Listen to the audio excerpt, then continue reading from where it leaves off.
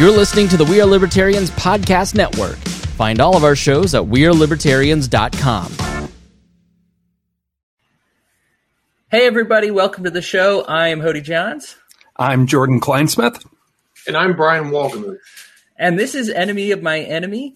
We are a libertarian program where we talk about different perspectives from a left libertarian, right libertarian, and center libertarian positions. Today, Jordan's going to be repping the lefties, Brian's got the righties, and I, Hody, will have the center. Today, we're going to be talking about the recent stimulus. On March 11th, President Biden signed the American Rescue Plan into law. It is the third round of stimulus checks since the beginning of the COVID-19 pandemic. It is the largest of those. $1,400 will go to every taxpayer, with an additional sum to be sent to taxpayers with dependents. Exclusions are made for those who are in higher tax brackets. Many concessions were made to get the bill passed. A $15 minimum wage mandate that was originally included with the bill was dropped, and several earmarks were placed to assure the passage of the act. Many argue that this is necessary for relief for people who are justifiably struggling during the pandemic, while others say this is just digging us into a deeper hole. Brian, I'll start with you. What are your thoughts on the stimulus? The funny thing is that when you look at what stimulus is being used for and the dollar amounts given, great story I have is my daughter's boyfriend walked out of Walmart a couple of days ago, and there's a kid. He's just walking out with that cart, and he's happy, and he's got a basket full of groceries, and he's got this big karaoke speaker.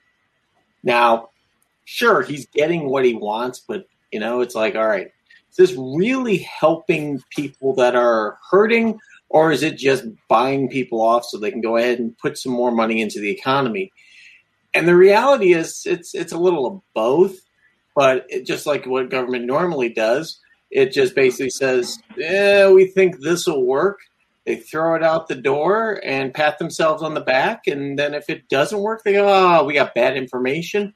Or if it does work, they go, hey, give us another couple of years. We'll do even better. So the ones that are going to pay for it, it's not going to be the debt. It's going to be all of a sudden when you walk up to Subway and order a foot-long sub, and it's $25. So. Okay. Jordan, what do you think?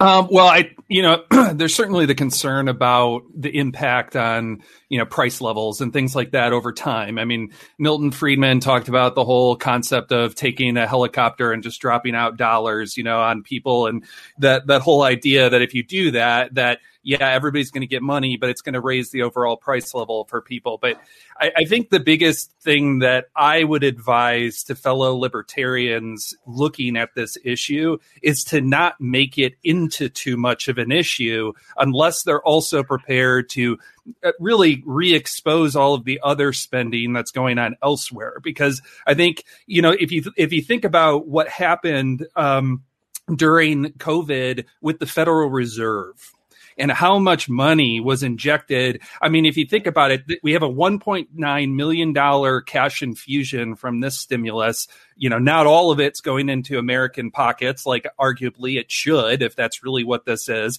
A lot of it's corporate welfare and everything else. But at the end of the day, way more than that was already infused into our monetary system. It just went into financial markets as opposed into the retail spending sector.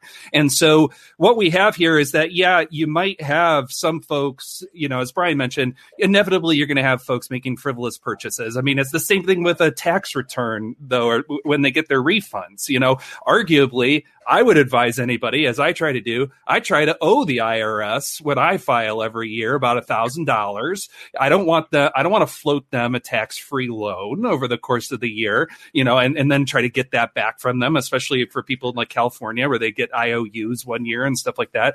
I mean, so you have to kind of look at it in the grand scheme of things. And I think overall, for a lot of people, this is very much needed money, and this is going to help them, make that rent check or make, whatever it is. It's going to be very interesting, like, as they say, lift moratoriums on evictions before too long here, that money's probably going to get forced to go towards rent more so than just frivolous retail purchases and things like that. So I would just encourage libertarians to just think about this in the grand scheme of things. Yes, there's going to be some injection into the retail sector. Yes, that might cause some shortages. Yes, we might see shorter term inflation in prices than maybe we're used to seeing because it's targeted, in the retail sector rather than in the financial sector where most of the new money gets flooded in, by the Federal Reserve and whatnot. So I would just say, like,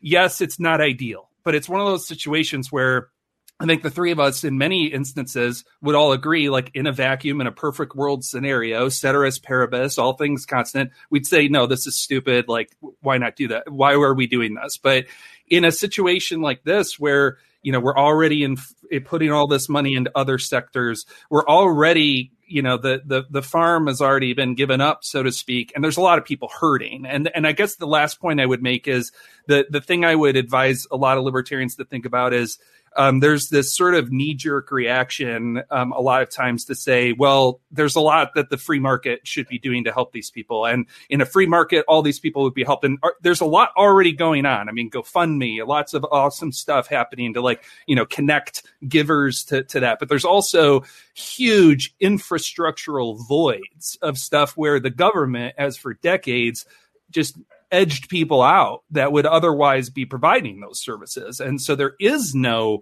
private sector alternative for like short-term lending and stuff that, is going to be, with zero interest and stuff. So I think we have to also just think about the fact that there's going to be these transition periods where we need to just accept that maybe the government needs to be the channel in the short term as we phase it out and phase in, other alternatives. Cool. So my thoughts here, here's the thing. If this was actually a stimulus, the amount of money that they made could be used to give, and I'm just not talking about taxpayers. I'm talking about kids, everybody. You give everybody in the U.S. population $5,400 plus for the same amount, right, that we printed. So how much are you getting? Well, you're getting $1,400. So where'd the rest of it go? That's a problem.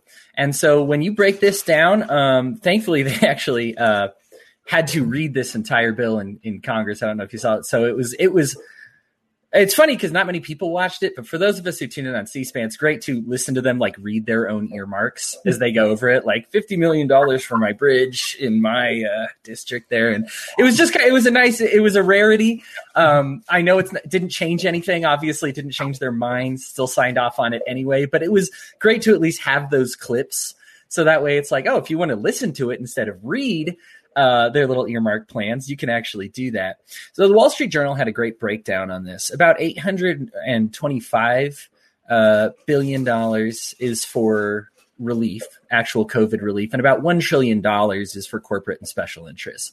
So actually the majority of this is going to corporate and special interests. Now, here's the problem, the way monetary supply works. And I wasn't into economics. I got into it 5 years ago, and then I couldn't stop reading. I just read and read and read. And there's a reason people get so passionate about the subject of economics, because you'll see something where before you would have just been like, I'm sure they know what they're doing, or I'm sure this will all work itself out. And there's smarter people than me in charge. And then you read it and you're like, oh my goodness, I see exactly what's happening. I know what they're talking about. Monetary supply, the way it works is it affects price. Prices adjust based to the amount of currency in the system. So the problem when you give more money to some people and a little bit of money to you actually come out a net behind.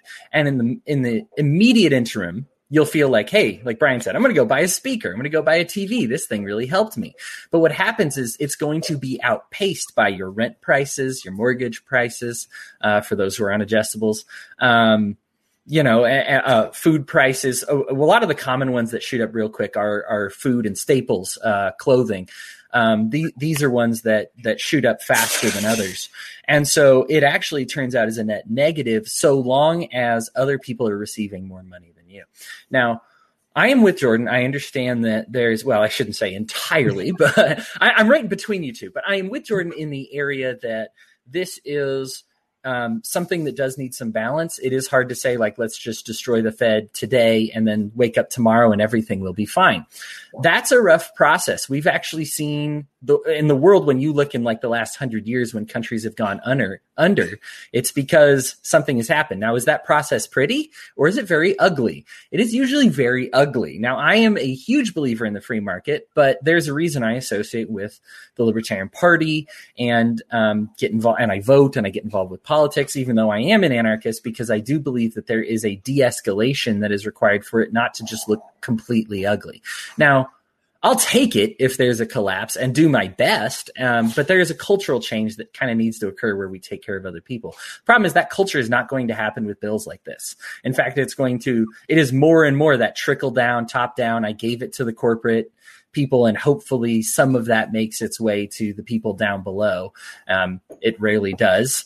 And so that's kind of the issue that I have with this whole thing. Bills like this, people are happy, understand people are hurting. This kind of comes, too often I find my fellow libertarians kind of come at this from like a brutalist angle, which is, hey, they're suffering. Who cares? That's not my problem, not my business. That's on them.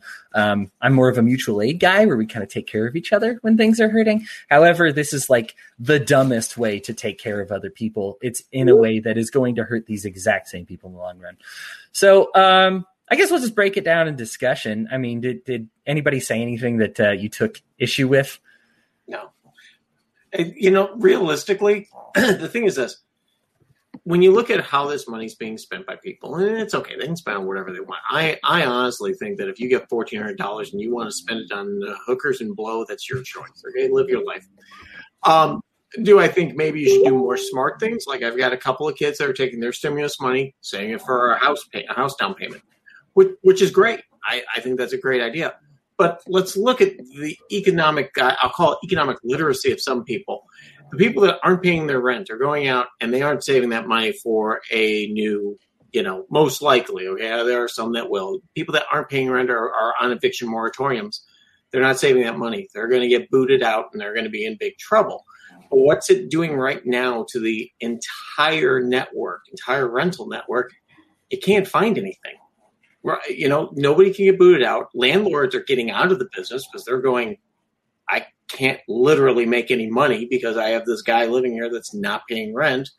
So all of a sudden, the people that are looking are all of a sudden looking at rents that are going up 10% a month. Now, if that was happening on a national scale across the board, that type of inflation, we'd look like freaking Zimbabwe or Venezuela in a couple of years. So there's a lot of things going on that government's getting in between of the natural process. And the cool thing about it is that a lot more people are seeing it. And that's the great thing about being a libertarian. You can sit there and go, look, they're screwing this up. And you see this happening, and people that are diehard Democrats are going, yeah, that's a pretty awful thing going on. And he's like, what's going to happen when this all releases? Yeah. You're either going to stay up there or it's going to plummet, and there's going to be a huge drain on supply. What's going to happen after that? And I think doing post-mortem analyses like this is what we need to do to talk through, for instance, this is a perfect example of the law of unintended consequences. The intention going into this was, let's keep a lot of people from being thrown on the street. But the actual outcome is a lot of people can't find housing. Because now they've created a shortage. So, you've created, the government masquerading as or it's a disease masquerading as its own cure. Where now it's saying, now we need to come in and fix the problem. I think what's on us is to say things like, well, what if we had a mutual aid system in place before this went down? And let's say that people were part of a mutual aid society, and then immediately had rent assistance through this mutual aid society. Well, then they would be paying their rent with the assistance of that mutual aid society. The government would have never swooped in and suspended any kind of evictions or anything like that. So I think the onus is on us to, even though it's a little bit Pollyanna and kind of, this perfect world that doesn't exist, but we have to kind of say, like, well, this is how it could exist. Yes, it doesn't exist today. And yes, maybe we have to rely on the government, making these direct cash payments to people to kind of, get us by. But now we need to go back and look at this. Now is where we go back and we advertise, to your point, Hody. This is how much of this actually went to corporations and special interests. And this is how much, is not actually going to benefit people. One interesting thing that we haven't brought up yet that is an impact of cash infusions and why we don't see the sort of hyperinflation that normally like if you just look at what's getting done by the Fed, for instance, and putting money into the financial markets, we don't see the kind of inflation perhaps in the retail sector because of the time value of money. And that's a very kind of interesting thing to look in all of this, is that oftentimes because that money gets infused in, like on the Fed side in financial markets, a lot of times it takes a long time for that to trickle down through the financial markets and intermediate markets, and then ultimately down to like the consumer good markets. And the interesting thing about this, though, and the advantage that gives to Wall Street is Wall Street, when they make their investments with that new money being infused to them, they get to make those investments at the present value of money before everybody realizes, hey, we've flooded in these new dollars, and now each dollar is worth that much less. So now the interesting thing here is now the average American, in some cases, is getting that present time value spend. Now, in some cases, it's in the retail sector, and PS5s are going out of stock and things like that. But I think it's just kind of an interesting phenomenon where it's kind of shifting the balance a little bit. But yeah, you brought up it early, and I want to bring this up with housing because I don't want to be too down on the free market here and say, oh, we didn't do well enough. The problem is when somebody is taking like 50% the majority of the way money gets entered into the system is through a loan. So already right off the bat, we owe the Fed immediately as soon as the money enters the system. What happens to those debts? Well, these companies want to recoup their losses. So down and down the chain it goes. And ultimately we're the ones that people on the bottom end up having to pay back that loan to the Fed and the people on the top. Now, so the real issue here is these are artificially done. And so it's hard because I feel for mutual aid people. It was like, man, I could give so much more if there weren't all of these roadblocks. So it's hard when you have this state that is growing to get a mutual aid society, which would necessarily have to shrink the more that other side grows because they require more food. Whereas we want this food here. We should still try to give it as much as we can. It's worth that fight. The problem with artificial, you talk about shortage of housing. There's no shortage of housing, first of all. And I know that you know this. I'm going to explain this real quick here. What happens when you have an excess of a product? That excess product becomes free, right? That's how a free market works. That's just, if you observe people in nature, in economics, they call this like the Jacques Cousteau situation. When you have 3 houses and only 2 people on the island, the housing is then worth nothing. We have too many houses and not enough people to live in those houses. And so what we've done is we've created an artificial system to keep those expensive. When people talk about that housing bubble, that's exactly it. I had no idea what the bubble was until 8 years after the bubble burst. I was even working in mortgage at the time. I just didn't know about it. And then I realized what it was. And I'm like, okay, so that's what the bubble is. Keeping housing expensive, or at least at a certain price, which some people might say is cheap, some people might say is expensive, but it's what the Fed thinks is the ideal economy. What our politicians believe it should be the cost of housing, even though there's too much of it. Financial social engineering, right? Well, hang on. Go ahead. Housing is a very local market. So Southern California, yes, there's a housing shortage because the government's come in and said, yeah, we have all these lovely areas that really nobody goes to, but because we want to preserve them, no one can build there.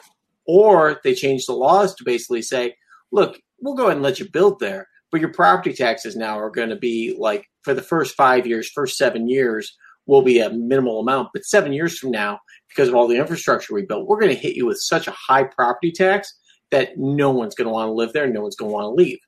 And it's a perverse, inverse relationship. The more property value goes up, the more property tax you get, the more people have to make.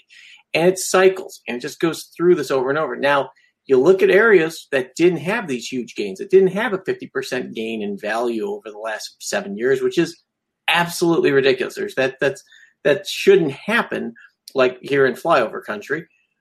We've had modest gains of like 10% over that time frame. But guess what? That's now not happening. My house has gone up in value in 10% since summer. And mine too. Yeah. I mean, it's great for me. I'm sitting here looking at it going, hey, I got an extra 20, 30 grand in equity. But there's no value in reality. Yeah, it's artificial. It's artificial. Right. But what does it do? Yeah, all of us sit here and just kind of go, oh, look at that. I'm a smart investor. I just have to be here. But again, what does that do? They get more property taxes because the state of Indiana reassesses on a regular basis. So all of a sudden, my property taxes are going to go up. They're going to get more money, and just kind of perversely, incent them to keep raising market value. But who does that hurt in the end? And it's the poor. It's kind of like cash for clunkers. What did they do? They sat there and took the biggest capital cost of the poor and said, nope, sorry, we're going to take that out of the market. We're going to destroy the used car market. We're going to increase its value by 100% in a matter of a couple months. And I was like, if you wanted to declare war on the poor, there's number one, what I would do to them. So we're now doing number two, which is, hey, that variable cost maybe you have for rent is kind of fixed. But all of a sudden, guess what? We're going to increase it by 20% here in the next year. Guess what? I mean, here in flyover country, you don't need $15 an hour minimum wage, which then gets back to the whole thing. The Fed shouldn't be doing this. This is a state local issue. And from a libertarian perspective, that is the easiest argument to make to these people to say, look, we don't need $15 an hour jobs out here. Because if you do that, everything's going that high. We're also going to have California prices. We don't want California prices. Right. And I'm aware I was starting to get I appreciate you stopping me from going full commie and being like, all housing should be free. I need that check sometimes. Well, and it is, I think here's the problem is it is I'm making a general national statement. Sure. You're absolutely correct. Is this a local thing? Yes. Some people will pay extra money for their housing, even though they could get it free elsewhere because it's better. I mean, you can get free bananas out of the trash, or you can get, the fresh bananas in the store. I get that. Sorry, go ahead, Brian. The other thing is that housing, though, isn't something though there's a huge supply and you can pick up and move it. If I don't like the store down the street, it sucks. I go to the store that's 5 miles away maybe because it's better. I have a town next to us. I won't name it because they have water issues and stuff like that. And the town is dying. It's a town of 4,000 people, but it's dying because they can't take care of the infrastructure. There isn't enough tax base there. And you just watch all of our home prices have increased except for this town. This town has gone down, down, down. And who's living there? People you can afford that. So let's think about that from an economic perspective. And I'm not trying to be a generalist here and saying poor people are awful, but they may make choices that, don't exactly, hey, I don't know if I want to live in this town because, it attracts a lot of meth, people or stuff like that. Unfortunately, that's what happens. Meth people. You can tell Brian's the righty of the group, right? No, reality. And, it's like low-income housing. I don't have a problem with low-income housing. I really don't. I just hate when the government walks in and says, guess what? We're going to drop it right here. And you're like, this really doesn't fix anything. You just took these people's property values and nuked them. They're going to leave, and they're going to take their money elsewhere, wherever they can get. And you're going to create all sorts of panic. So I'll shut up at this point, but well, one point I'll just make to that is a lot of times the low income housing kind of comes in because of the NIMBY crowd, the not in my backyard, using the existing zoning infrastructure to so clamp down that then they come in and say, okay, fine, we're putting in low income housing here or something.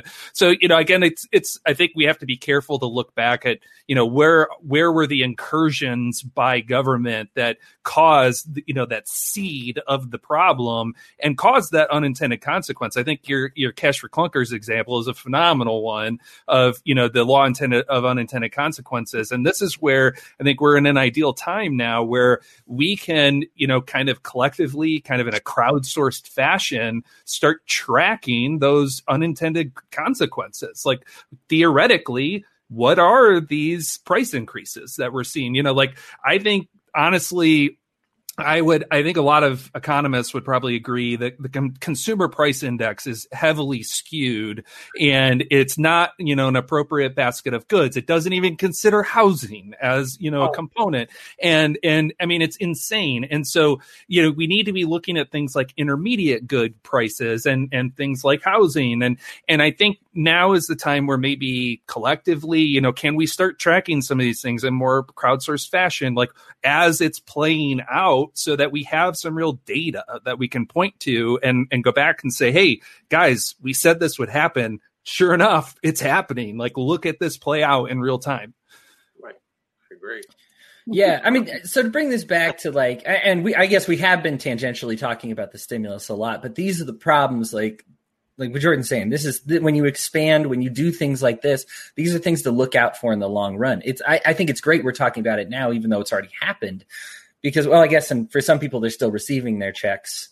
I think it's, they said the earliest it was going to be the 17th, but some people got it even before that. So, somebody got it and they just gave it to them early. Just how right. And so we've been, and some people are going to get it. Those without bank accounts, I think, are getting their cards towards the end of the month, something like that. So we're seeing it unfold right now. But even though it's already passed, the reason we talk about it now is because we can say, okay, now it's passed. Here's what to look for. Here's what's going to happen. And I look at a lot of these earmarks, and my biggest issue here is so we know $1 trillion is for, kind of the corporate and special interests. So when we look at those corporate and special interests, I know I'm putting up the sickle and hammer here, but about 70% of them, it is for the biggest corporation in that line of work. So when you're looking at what they'll do is they bury it. Great one example I had here. I'm looking up a lot of these right now is, there's, here you go. $3 billion for Amtrak. National Railroad passenger cards. And, we as libertarians love to argue against, public transportation anyhow. But if you're going to do it, right, let's say if the government must exist, it should function correctly and well, hey, spread it out amongst everybody. Instead, what they do is they give it to the big dog who's already the big dog, and everybody else who's trying to keep up. What do you think that does to them when the big dog gets so much more money? This has been the problem in agriculture for years. And agriculture, again, peeks into this bill. Farmers are hurting. And so they'll be like, what, you want to take this away from hurting farmers? When you see that 90% of the bill is given to people who own farms with the last name of Turner and Rockefeller, okay, maybe it's not about your average Joe farmer. It's about the big farm mills. It's about the big guys, and it's not your average Joe farmer. And that's why I would say you might not want to paint that with the hammer and sickle. I'd paint it with the fasces, for fascism, because ultimately, if you look at, say what the definition of fascism is. So the definition of socialism is the public ownership of the means of production, or, government ownership of the means of production. Maybe that's probably more analogous to your Amtrak scenario. I actually meant to say that I was being the communist. Right. No, I know. I get that. Okay. Sorry, go ahead. No accusation taken there.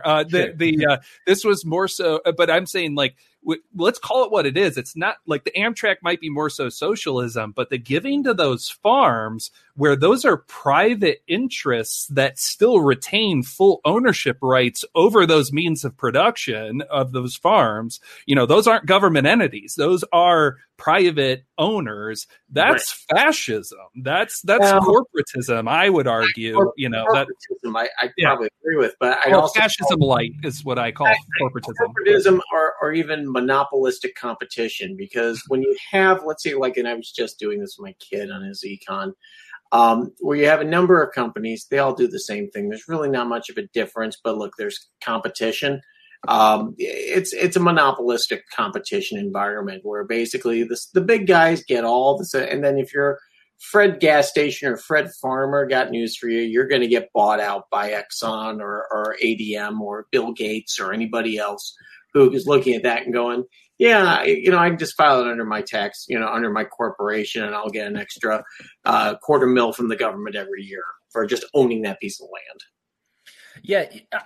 Jordan, I'm glad you used the term fascism because it is what it is. It actually, people don't talk about fascism in terms of economics enough right now. We refer to, when we talk about being anti-fascist, most of the time we think like, oh, what? So like you hate racism and and all those things. And it's like, okay, but fascism is the other. Was a fascist economically. Right. Go ahead, Brian. It's kind of one of those things where I'm about to squish you, but go ahead. Go ahead. I just sit there and look at it. When I hear the term fascist, it's like when I sit there hearing the Trump voter who's voted Republican her entire life for 70 years, and she's called a racist because she voted straight ticket Republican like she has for the last 70 years. And, the guy down the street, he's my town council. He's really nice. I'm going to keep voting for him. So I think when you use the term fascist and you throw it in there, it's like, yeah, okay, you can say technically it's right, but it's one of those things that falls into you lose people. It's inflammatory. Yes, admittedly. Yeah, I would agree.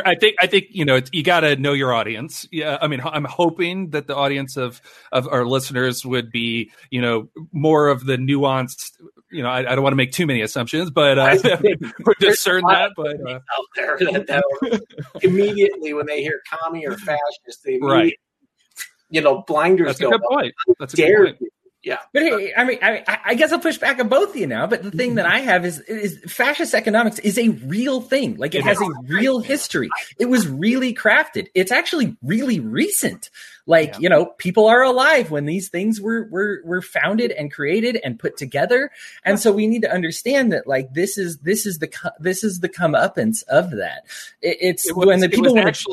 I think it's also worth noting it was the product of two of the most, and this is, me speaking as a history major, and I rarely get to use this stuff, but Dude, I love it. Of the two most recently in modern history formed modern states. It's when Germany and Italy became true states that, because before that they were, distributed duchies and little, and it in their formation created the soil in which fascism could spring up with enthusiasm. So I think, it's an inherent sort of creation of the state. Yep.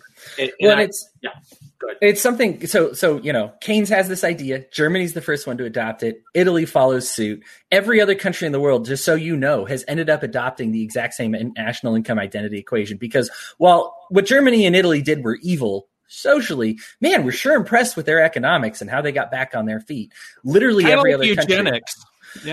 Yeah. And so it's one of those things where we got to say like, don't be too inflamed by the word fascism because every country is literally doing it, but you have to know it's also literally fascism. This is the history of it.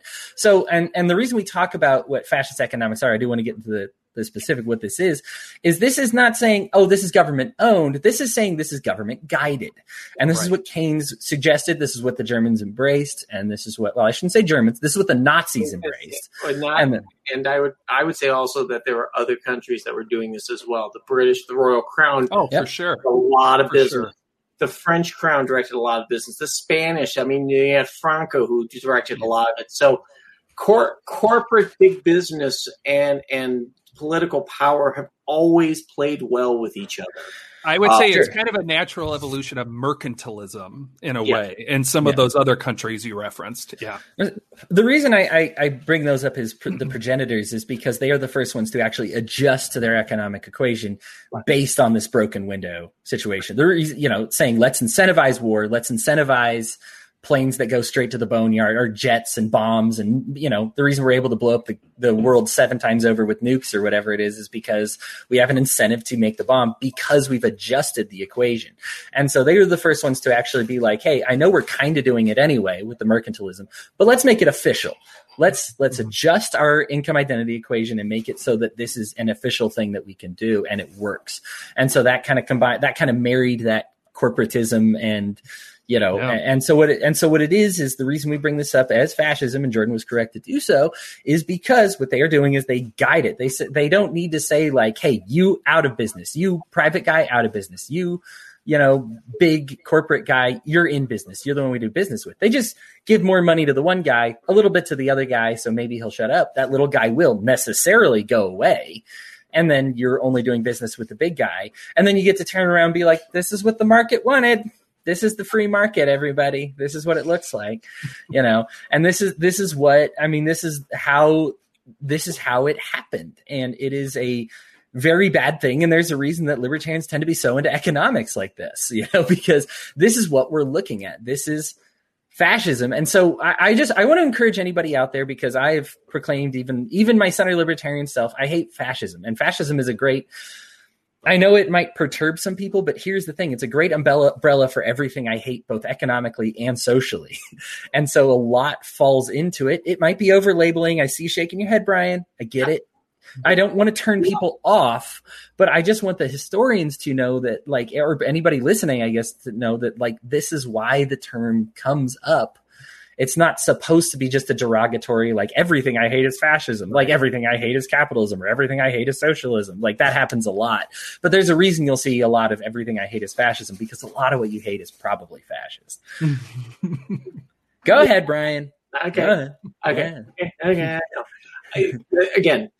who are we talking to? If we're talking to libertarians, yes, we can have this discussion. We can circle it around all day long.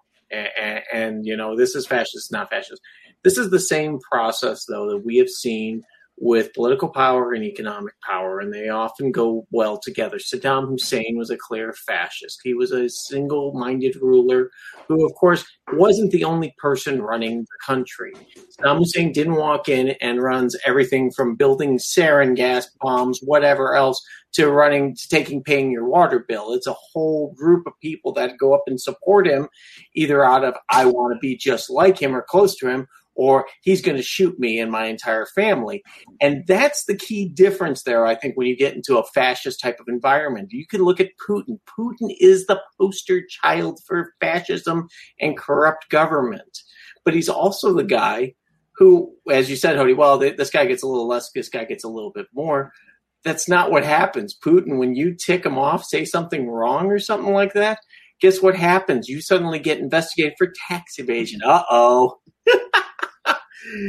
Was that the stop, Brian? Oh, no, that's just when you say something bad about Putin, you disappear. Yeah. Am I being silenced now? Yeah. Get the poison underwear.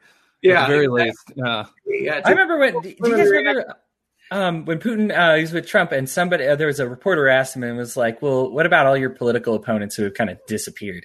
And his response to me chilled me to the bone. I don't feel like it got enough media coverage. But I remember he was like, you guys disappear people all the time. Look at what you did with Martin Luther King Jr. I don't really care about that. So instead of saying no, I don't kill my political opponents, they have accidents, he's like, you do it too. I don't care. I'm in America right now. You guys know what that's like. I was like, Let's take this in perspective here, okay? Private citizen Donald Trump says that now. Now, when he was president, different story. Private citizen Donald Trump says this now. Private citizen Bill Gates. Private citizen Warren Buffett. Any of them say that in this country, there's no power to it. If anything, people are going to go, dude, you okay? Do we need to take you into the stroke clinic or something? But that's the difference there. Putin and his colleagues have that political power. They have the ability to trump up charges. And Trump loves that. Of fighting for tax evasion. I mean, how many people have gone into jail and gulags and stuff that were Putin's buddies until he somebody ticked him off, and all of a sudden you're off to the gulag. It's right. It's the same shit. Excuse my language. Now we got the explicit label. Thanks, man. Go ahead, Jordan. Well, I would just say Putin kind of has a point. For instance, and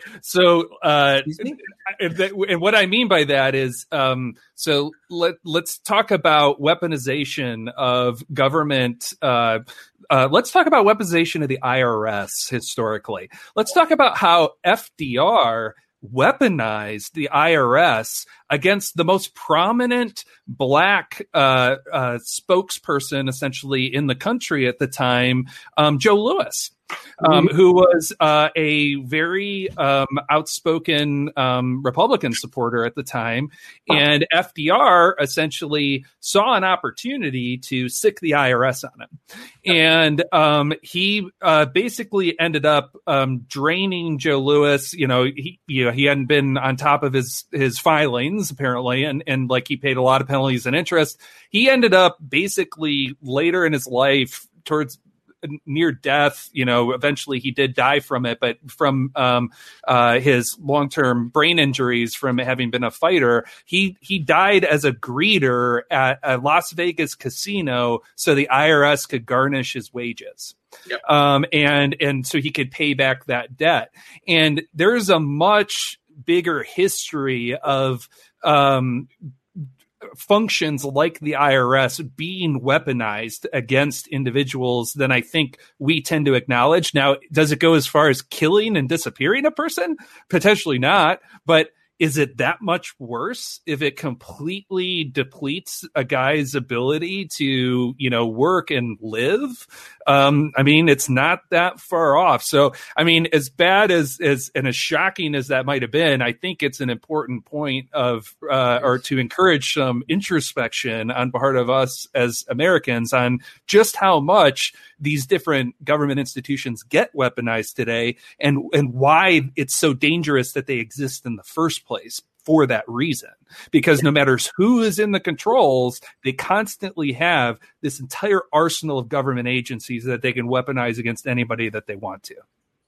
This is going to be the worst podcast for Hody because we're agreeing on so much stuff. The thing is, it always happens. Like, I think the thing is, there is a lot to agree with here, and we might have difference in. I find with right and left libertarians, it's a difference of priority on these things. So, I think when we talk about something like stimulus, that's when the righties tend to come out of the woodwork, right? They're like, this is terrible, this is spending, this is whatever. And then when Trump says the China virus, that's when all the lefties are like, this is going to get people killed, this, that, and the other, and everything like that. Anyway, guys, where we agreed on a lot of stuff, but that was a great, breakdown of the stimulus. I hope you learned something. If you're tuning in, if you had something to add, please comment, please share it around. Okay. So I did want to talk, we're going to do the piece of my mind segment now. And I will start by giving you both a piece of my mind. And I have so much on my mind. Originally, I wanted to talk about the We're Libertarians Facebook group got zucked. We got the squish, and we are the most moderate. We're the one place you can have this podcast. It's not accessible, yeah. Right? But even then, it's one of those that's encouraging of right and left values. This is kind of the one place I can do this podcast because other networks have their audience, and their audience wants to be fed, wants that massage. This is kind of the one place where I can say, it's okay that this person's a left libertarian. It's okay that this person's a right libertarian. This person's center libertarian. We're all going to get along. Whereas most of them are right libertarians, left libertarians, and they just feed that. And so We're Libertarians is the one place where you can come together and be like, I want to be challenged on my ideas. Chris actively seeks diversity. We look for libertarian socialists. We look for anarcho-capitalists. We look for these people with these differing values. I remember we had we published the border control thing. We sought out people we didn't have enough people who favored border control that were libertarians. So we sought them out so that they could get published because we thought all perspectives were important on this issue. And it's one of those, it's we seek that diversity. We are very mellow. We're very, we encourage respectful debate. And the fact that we got squished is kind of a step in the wrong direction for these social media companies. I do believe it will be the undoing of places like YouTube and Facebook because people will go somewhere else. And that includes things like We're Libertarians because ultimately there's a huge audience for this type of debate. That's why they squish it. This is why, because, we get a little popular and it's I don't want this respectful discourse. People are incentivized for outrage. We want this anger. I'm going to go ahead and give a second piece of my mind too. Just keep us in your thoughts and prayers, please. We're Libertarians. We're going through a rough time, but we are doing better. You might notice I have two new co-hosts with me this week. it's a lesson that right and left libertarians sometimes can't get along. Aaron and Chris kind of had a little bit of a blow up, a little bit of a fight, and they're working that out right now. And so we should see Aaron back soon. Maybe Galt, but like they gotta patch things up real quick here. These are tough conversations to have, and we need a place to have them. Otherwise, they kind of fester and they become, they become divisive. What I will end up doing, I know I'm cheating and I'm giving two pieces of my mind, but I do want to talk about this. Last week I talked about Coke and their racism. And I boldly said that this is a racist statement against white people. And it was, and I don't feel bad about that. But here's the other side of the coin. If you hear somebody talking about Coke, and haven't once mentioned Trump talk about the China virus, here's the problem here. I don't know if anybody got killed because Coke told people to be less white and they were racist again. And they went on to say like, no, by be less white, I mean, be less of a jerk. And it's like, well, that's extra racist. You're doubling down on your racism now. Okay.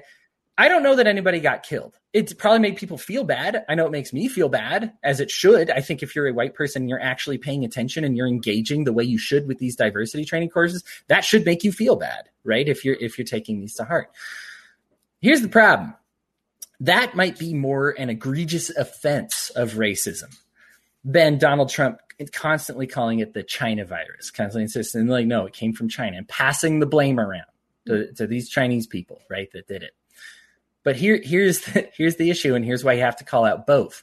The Coke one might be a more egregious offense, but people are getting killed because of the other one.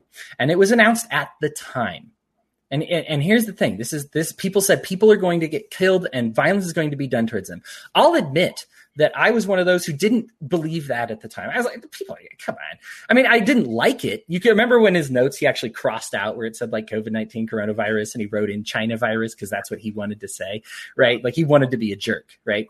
And to me, I was just like, this is him being a jerk, but I don't think look, I was wrong. Okay. People are getting killed over it. Violence against Asian Americans is up, I think 150%. Hate crimes went from like 2,000 to like 3,800 on Asian Americans. Okay. It happened. Now, what do? We have to condemn that racism as well. Okay. You got to do it. I'm just telling you, like, if you want to be a consistently anti-racist person, which I encourage you all to be, you've got to call both these out. Otherwise you just have this obvious skew, and I think for me, this is me saying it. I made a post about it. We always get more backlash. I don't even like talking about racial stuff. So I know 2 weeks in a row here I am, piece of my mind talking about racial stuff. I don't like it. I don't enjoy talking about it because I want us to be unified. I look forward to a day when I will just be like this person, and race is just goes away as a social construct entirely, because that's all it is this artificial social construct. And we can just talk as people. But the problem is we're not there right now, and we don't solve a cancer by ignoring cancer. We have to address the cancer. We have to kill the cancer. When that cancer is gone, we can stop talking about the cancer. So when this violence is done to these Asian Americans, I have to say this, it's not enough for us to just not be racist to Asian Americans. We can say like, well, that's not my fault. Okay. But that's not keeping them alive.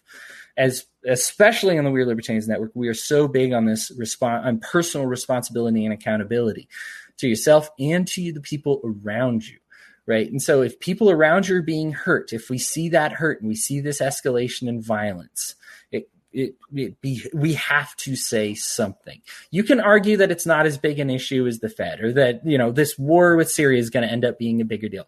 Okay. I don't like comparing problems, because if you're a dead person who's been killed because of a hate crime, that's your biggest issue, is being murdered. Okay. So I get it. If there's a 1% tax increase, you're going to be mad about it. If there's a 1% increase in hate crimes, you should be mad about it, right? This is like 150% increase in hate crimes. You should be super mad about it. And so it's just, I know I'm kind of rambling here, but I just got to say it because I think you will do so much credibility with yourself in your political discourse if you can call out both of these kinds of racism boldly and unafraid, because it is important. People's lives are hinging upon it. And it does establish with your friends to be like, you know what, I considered that guy like some right-leaning guy when he went off on coke, but now here he is standing with Asian Americans.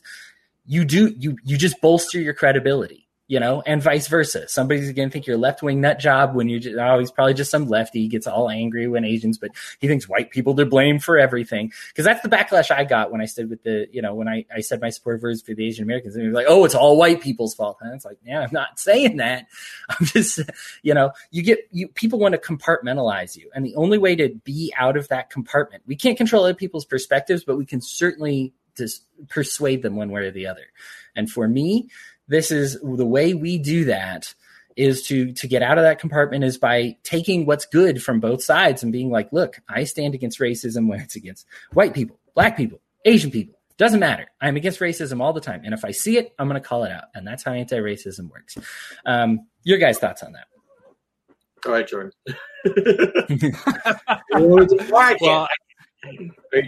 Whichever way. Sure. Hody, I mean, I understand.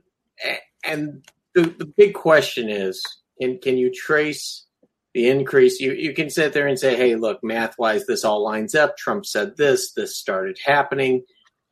But the question comes down to, is it tied to that? Are we getting better reporting? There's a lot of caveats in that. And I'm not downplaying it. I'm not saying it. Definitely any uptick in any sort of death is something that should be seriously taken a look at. But we know the government and we know that the media loves to stir things up, and not saying this is something that is not real and not stirring up. But look what Cuomo did. Look what all these people did. And honestly, if I was Cuomo and I knew that my orders killed, 15,000 people, which is way more than what has been reported, not diminishing their deaths. But I'm saying there's so much going on, and our media finds something and sticks with it, and sometimes it's great, but like the Pentagon Papers, all that stuff, that's not happening. We're finding people getting upset because Coke put out a thing that said be less white, which, how do I tell my 17 or my 18-year-old, hey, you need to be less you? It changed around. But what it gets back to is this. Yes, my entire phrase about libertarianism is always don't be an asshole. No, that's judgmental, and you got to kind of look at that and say, all right, what makes me an asshole? Well, if you're being racist against people because of this, you're probably an asshole. So don't be that asshole. Be that person that you hear somebody say something awful, go out and say, hey, don't say that. It's kind of hurtful. Imagine if I said this to you.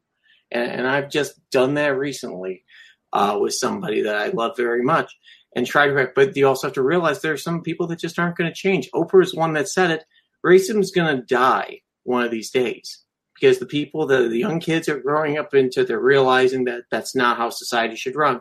But a lot of the people that are hardcore racists, I mean, there are some out there, yes, they're waving Trump Confederate flags. This is my culture. Fine, wave it. Wave the flag. Do whatever you want, because I'd rather see you waving that flag and being an idiot than being told, shut up, you're wrong, and then just hiding it and going into, wherever they are to stew and get angry, because those are the ones you got to really be concerned about. It's the ones that get angry at everything that goes on.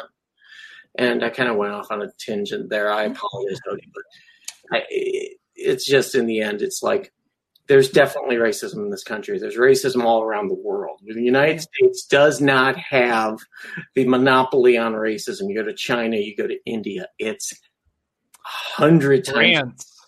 Yeah, France. I mean, Western Europe is one of the most racist places you can go in the world, easily. And part of it is they're just so homogenous, that they don't have a lot of people that around. There's a lot you can read into just the anti-Semitism in Western Europe. But I think the big reaction I want to make to you, Hody, on that is a very pragmatic one. And this is that if we, as many of us say, I know, this was kind of, I think the tagline of the Free State Project, but the whole idea of like achieving liberty in our lifetime, like if we want to see a freer society on a pragmatic level, we got to get a whole lot more inclusive. Yep. We have to engage and make people of other cultures feel comfortable associating with us, because if you do the math, we're not going to get a quorum if we're just going after, the paleocons and stuff. Like, that's not going to get us to the point we need to get enough people, in that critical mass of liberty believers. We have to engage with other groups. And the only way to break down that door and remove the most critical barrier possible with those other groups is by making sure that they know we're going to hold people accountable that try to do them harm, whether that is physically or by just being a real asshole to them. As Brian said, like, I think we need to preserve the idea of disassociation and the boycott, as a positive thing. I mean, that is how bad things get solved and, edged out of societies in a free and open market, is through disassociation and boycotts. And so I just think that, to your point, like, we need to be, if we can't control what the likes of Trump and everybody else do, but we as libertarians can control what we say. And I think it is important that we make explicit comments that say that person is an asshole and shouldn't say those things. And as such, they might say other things that are kind of good, but I don't really want to associate with them because they're doing more alienation than recruitment at this point. Right. And there's a great, and I guess I'm really going to show my center libertarian colors on this one. There is a great balance here, because I think we have to play this by ear and really use your conscience and use your judgment on this one, because some people do need to just be blocked, be cast out, just be like, you know what? You're committed to your cause. I'm done with you. You know what I mean? Like, I'm not going to rent my house to you and let you do that. I'm not going to do business with you. I choose to voluntarily disassociate with you because you are too far gone. That being said, I do agree with what Brian said. And this is not just shutting people up. Right. It's about giving them a pathway out. It's so important. Right. I think when people find themselves in racist circles a lot, now there's some people who wave it loud and proud. And in that case, yeah. All right. You know what? You're proud of it. See ya. But there's some people who find themselves there. And I think there's a way to tell. Like I said, there's not really, you have to use judgment on this one. I mean, one of the big things with me is, like, an anarchist, is I just don't believe there's no one law is going to perfectly do anything. Judgment can never be supplanted. So we have to use our personal judgment, meet with these people, to say, like, hey, I believe I can reach this person and get them out. AOC, I'll give her some props. And unfortunately, she's gone back on this. But like 2 years ago, she said, like, when we meet somebody who's found themselves in racist circles, be like, let me give you a new circle to be a part of. And yeah. This is tough, because I think there's the two parts of the paleocon strategy. And on one hand, the idea for some people behind the paleocon strategy was to take over the Libertarian Party and make them conservatives, right? Make them, and this is, and that was kind of like the Lou Rockwell, like, just be like, hey, look, it all started when the Republicans offered amnesty, right? And they're like, all right, well, the Democrats are okay with letting people in, the Republicans are okay with letting people in. Maybe we can get the Libertarians to stop. Now, some libertarians were like, yeah, let's pretend, and then bait and switch them, right? And then they get in here, and then it's like, oh, to accept these libertarian values, open borders is a huge part of that. Read anything by Mises or Hayek, and you'll realize that is a huge part of, like, free markets is free movement, and they're going to end up having to do that. On the other hand, there are bad actors who say, let's get these bad people in with their bad views, and instead of challenging them on their bad views, let's encourage them on their bad views. No.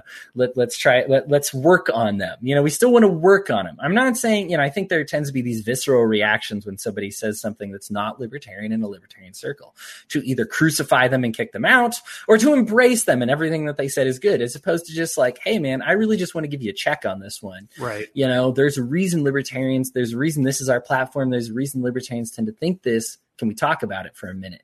I think more people than you think are actually amenable to this kind of wisdom. I think if you think more people are not, you spend too much time on social media, because that is when people are at their most, you're behind that. You've got that anonymity. You've got that no confrontation, even if you and it's performative. You have Yes. this performative excommunication, Yes. of this person that they were no longer welcome here, and I think that's the thing that we have to what we have to watch against is, are you looking to redeem and keep that person who could be a great apostate for the cause, over time? If so, reach out to that person one-on-one. Don't post this big performative call out. But the question is, are they too far gone? And this is where we need to kind of develop a litmus test or something for the paleocons of saying, like, okay, are they hard and fast? Like, do they have these baked in views that are immutable, that are going to be poisonous to the cause long term? Or is their passion elsewhere? And is that more of like a fringe thing that they picked up as part of the greater paleocon movement that we can move them on? And I think we need to kind of do a bit more of a triage, of these people and figuring out, like, are they redeemable? Because obviously we want them if they are. It's just we aren't very good at walking them through, that transition of getting them in. But and so I don't know if this might be a good segue into my piece of my mind. And I don't know, Hody, this is kind of doubling down on the whole racism topic here. But I wanted to talk a little bit about Steven Crowder's recent outburst on his show, which I think was a complete removal of the mask when it comes to this whole sort of veneer that these guys put out there about saying, oh, I'm just asking questions. Obviously John Oliver had a great takedown of Tucker Carlson on this, if anybody wants to look that up. But I think what it ultimately comes down to is these guys like Crowder keep hiding behind this argument that I'm just asking questions. You don't know I'm a racist. I'm not a racist. I didn't say I was racist.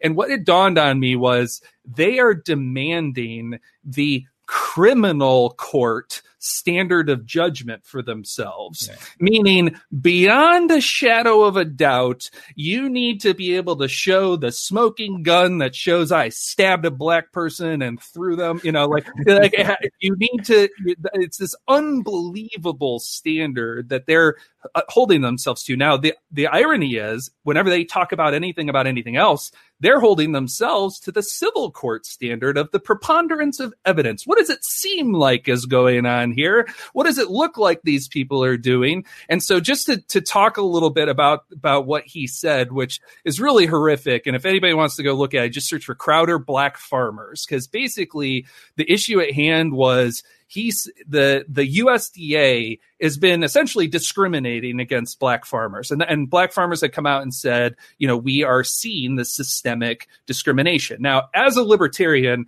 my first thought is, if the government is a party in a disagreement, I'm going with the non-governmental party as the probable winner that I'm going to support, and saying that the USDA is probably doing screwed up stuff. But no, what does Crowder do? He pulls up an image of like the picture American Gothic with two gangster heads put on it, essentially, and says that, why are these people coming out and wanting to take our lands? Like, it's not like we're going to Detroit and looking at their dirt and saying that, this is great for planting. Oh, no, it's not, because it has too much meth in it. So, like, he instantly jumps to this, like, inner city black people are evil, rural white people are good. Like, I mean, it's like no pretense, no, like, just instantly gets down to, like, and you have these other old white guys chiming in like,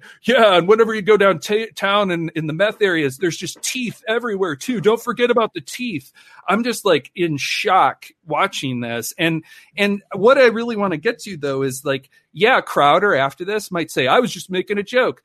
I was just saying this. But what does the preponderance of evidence say about Steven Crowder? What does the preponderance of evidence say about Tucker Carlson and about who he brings on his show and decides to platform, and who Steven Crowder decides to platform? I mean, I think we need to switch the standard of guilt, essentially, that we use for these folks, and not allow them to force this into this criminal standard. The preponderance of evidence is that these guys are white supremacists, and they are spouting white supremacy from their platforms. And I think it's time to boycott them. And I think what that means is even going as far as like not using that Crowder meme anymore. Like, let's keep his likeness out of the ether as much as possible. Like, and I think it's on us to come out and say, yeah, that guy's a white supremacist. Yeah, at times he has said, I'm a libertarian, or I support libertarian causes, or same thing with Tucker Carlson. But they are not representative of who we are, you know, and I think we need to be able to take clear stances on some of these people who say, I will not reform. I will double down on what I said, and I will say, no, you know, people of color have no place in the liberty movement. I mean, we need to be willing to completely cut those people loose. Now, it's different, you know, go back to your earlier point, Hody. If we're talking about somebody who's new to the liberty movement, who's a baby libertarian, maybe even somebody who's like a more intermediate person, but who hasn't evidenced years worth of a willingness to double down on their beliefs. And, you know, even if they're just kind of skirting on the edges of saying racist stuff, like there's still, again, that preponderance of evidence over a long-term period. And so I think, although I absolutely am with you when I say, you know, if you see somebody exhibiting those kinds of behaviors, I saw somebody post something that was very transphobic that was from high school. They pulled down the post. I reached out to him personally though, and I was like, hey, like, you know, the person you posted this about, it was about a celebrity, like, is never going to see this, but somebody you love, you know, might. Yeah. And this is going to be a clear signal to that person that you're not a safe person to go to if they're ever facing some sort of, you know, identity crisis or something like that. Like, you know, so you have to think about it pragmatically as well. And just think about, you know, can I get this person in? Can I talk them through this issue? Can I help them see how this one piece of their portfolio of thoughts is poisonous to their overall thoughts and the overall liberty movement? Or do I just need to clearly disassociate with them? And I would say at this point, when it comes to people like Crowder, when it comes to people like Tucker Carlson, we have to clearly cut the cord with those people. Okay. Okay. Interesting point. And I was thinking about all this throughout the entire process. So are people redeemable? First question. Do we see people as redeemable or not redeemable? If they have views that we see as irredeemable, are those people still redeemable in some way? Because I've known people that have been insanely racist. I've seen people change over the years. I have personally changed myself, not on racism, but on gay marriage. I can go back to my thoughts on gay marriage when it first started. But this is where I kind of want to get the discussion on this. Think about the gay marriage debate. Think about all the laws that were passed. 10 years ago, you had Hillary Clinton and Barack Obama saying marriage is between a man and a woman. Look what has changed in the last decade on that. And there were people that were upset, and there were people that really got upset about that. But you didn't hear people screaming about everybody that doesn't like gay marriage is a homophobe. Okay, I have lots of gay friends. But the thing was this: I always sat there and looked at it, and I went, there's a couple of things that it opens doors for. And a friend of mine said, so what? And I'm like, you know what? You're right. So what? Now, if he would have came to me because I said, I'm not really for gay marriage back in 2008, he would, does that mean you shut me out? Does that mean, what am I going to do with my thoughts if we go, nope, we want nothing to do with you. We're pulling the plug, go away because you're a bad person. So all of a sudden that shuts down that conversation. So this gets me to my next point here on when it comes to racism. And one person comes to mind. Who has changed the most racist people in the United States, had them walk away from their horribly racist ideals? And the one guy that keeps coming to mind is Daryl Davis, the musician. What has he done? Has he gone up and said, nope, I'm not playing with you, I'm disconnecting? He's gone to people that would literally shoot him on sight and say, I just want to talk. And yes, there are people that he's tried talking to and just hasn't worked, okay? And there are people that are going to be set into their ways, but they've been set in their ways for 20 years, 30 years. This is how my mom and dad taught me. This is how my grandparents talk. This is how, I have relatives that still say things that weren't racist 50 years ago, 60 years ago. They still say things. And I go, you gotta, you can't really say that in public anymore. But they're old. They're not going to change 60 years of behavior. And that's where this kind of whole thing goes to. If you're disconnecting You've got to make sure that person and that thought is completely irredeemable, that there's no chance of change. And I look at Daryl Davis, who's going to Ku Klux Klan members, hardcore, not your idiot with a Confederate flag, guy who goes, you know what? You're not people and blah, blah, blah, all this other stuff. And he's changed their minds. He's turned them around. A black man who's a musician has gone in and collected, I don't know how many KKK ropes. Mm-hmm. He proudly walks around. And you look at the people who get angry with him. Sure, the white supremacists are like, wait a minute, you're taking people away from us. But who else is mad at him? The people that are going, we can't have a conversation with these people. And the minute that you break that conversation, there's zero chance of redeeming them, period. So if you're going to pull that cord, you've got to be really damn sure that person is never going to be redeemable. And I look at Crowder and I look at Tucker Carlson. I don't see them as, and this is going to be great, as people. Because what are they doing? They're entertainers. Yeah. They're entertaining. They're personas. Yeah. They're personas. You look at what's his name, Stephen, the late night guys, on CBS. Colbert, thank you. Look at Colbert. You look at his shtick that he did as a hardcore right wing, and then people are like, wait a minute, he's a hardcore lefty. It was an entertainer. These people are all entertainers, and they're pandering to an audience that is being increasingly told, boop, unplug, boop, drop the cords. These people are irredeemable. These people are irredeemable. And if anyone's voted for Trump, they're a racist. If you voted for Obama, you don't believe in the power of law, and you voted for somebody that is terrible and all this other stuff. You think about it, and where we're sitting here, they're saying we have to talk to the normies. I know hardcore leftists and righties. I know them really well. I know people that vote blue no matter who. It's amazing how we meet in the middle on 80% of everything. Yeah. Hey, why do you want a national minimum wage? Well, we just need $15 everywhere. We don't need it here, and you're going to impact poor people the worst. Yeah. You want to do it in California? Go ahead and do it in California. But you're not going to. If you do it here, you're going to hurt people.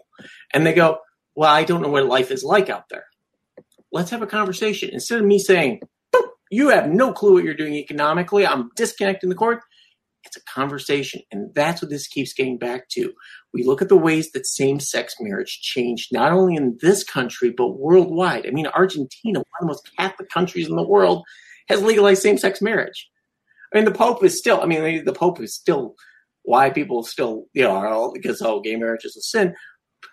But the reality is that changed because there was conversation. This is a problem, and we know that you don't like this, but we're going to tell you why we want to do this, and that wins more people. You aren't disconnecting. You're building more connections.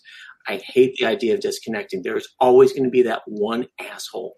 Yes, we all know that one asshole that is never going to change.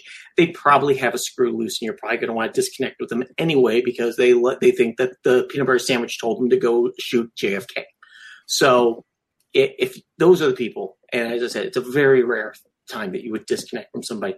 But an entertainer, stuff like that, when you get to boycotts and stuff like that, boycott away. Have fun. The one problem I have with it is when you go after somebody who goes up there and says, you know what, I think the Coke thing was stupid. And I think that was racist, like what Hody said. Now imagine a group of people heard that. We have this lovely little broadcast. They go out and find my work and they say, you have a racist. You need to fire this person. Okay, they can do that. My company could fire me. I've lost my livelihood. Guess what my viewpoint is on racism now? I've all of a sudden polarized you. Yeah. Polarized them. And that's exactly what's going on. There are no consequences for these people. When they sit there and go as a mob into a place and you got to do this or you got to fire this person for having and yes, there are people that have bad days. There are people that say things that are terrible.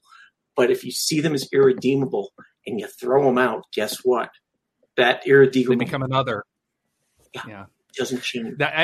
And just to add a little bit of clarification there, I think it's not so much that I advocate completely cutting off communication. I think it's an important to distinguish between the public and the private sphere in this case, in the sense that I would say, let's say I were, and I this would be very masochistic, but let's say I were friends with Tucker Carlson. If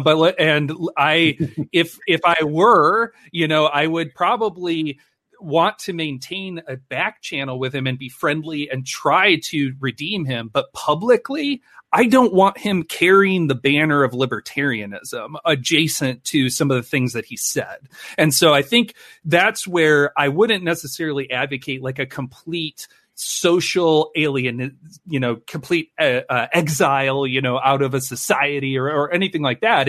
It's more so not allowing them the ability to say, I'm a libertarian, even when they hold completely anti-libertarian views, and being able to say, no, that person, even though they claim themselves to be a libertarian, at least right now, based on the basket of views that they're espousing, they are not representative of libertarianism. And maybe I continue to talk to that person and try to get them over the hump of, that last 20%.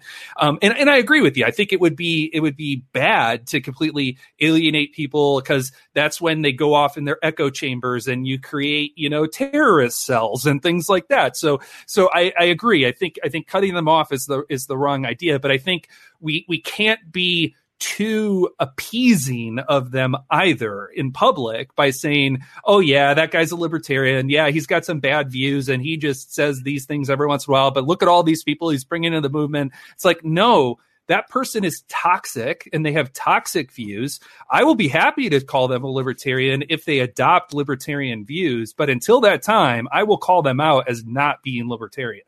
Yeah, and that's fine. Sorry, Hody. It's okay. Yeah, you both are talking over me. Yeah, my turn. Damn it. The mute button. Right. So my background, I have a lot of religious studies in my background. That's what I majored in. So I have a lot of examples that kind of border on this. So bear with me for a sec, but I promise it's all libertarian. So one of the things that that inspired me was I loved the debate between Bill Nye and Ken Ham about evolution versus creationism. And I remember there were something like 17 atheist outlets that said Bill Nye lost before the debate because he was willing to debate. And I hated that, because I think for me, I respected him, and I'm a religious person. I respected him so much for going up and just saying, no, these are people that deserve to be debated with. I might hate his view. I might hate Ken Ham's view and his whole idea of this, and I might not believe anything he has to say, but people believe that, and so it's a view worth talking about. I think so this ties into kind of the race issue, which is the just asking questions thing, right? I'm just is it okay to ask the question if races are not genetically equal? Yes, it is okay. However, the answer to that question has been answered, and it's an overwhelming amount of evidence that says yes, race is, in fact, genetically, we know that humans, for whatever reason, have no subset species. We're all the same genus and species. We have no subset species. We actually originally thought there were different killed the other subset, the Neanderthals. Right. We got rid of them. Yeah, right. Or their skin is clothing.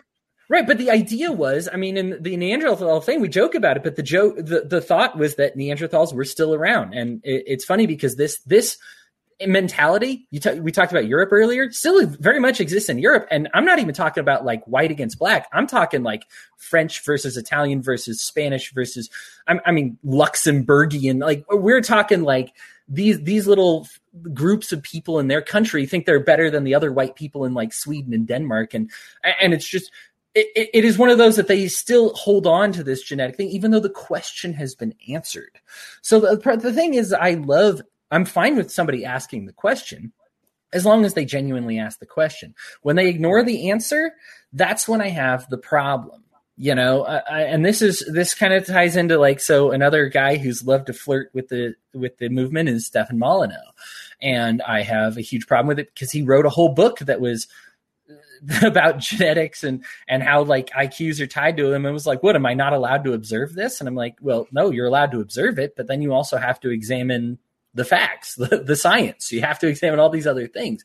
And so I have a huge problem with it, because you can't be passionate enough to write a book about it and talk about it 90% of the time and then just be well, I'm just throwing it out there. It's well, if you're talking about this 90% of the time, have you not done any work, any effort, any attempt to understand?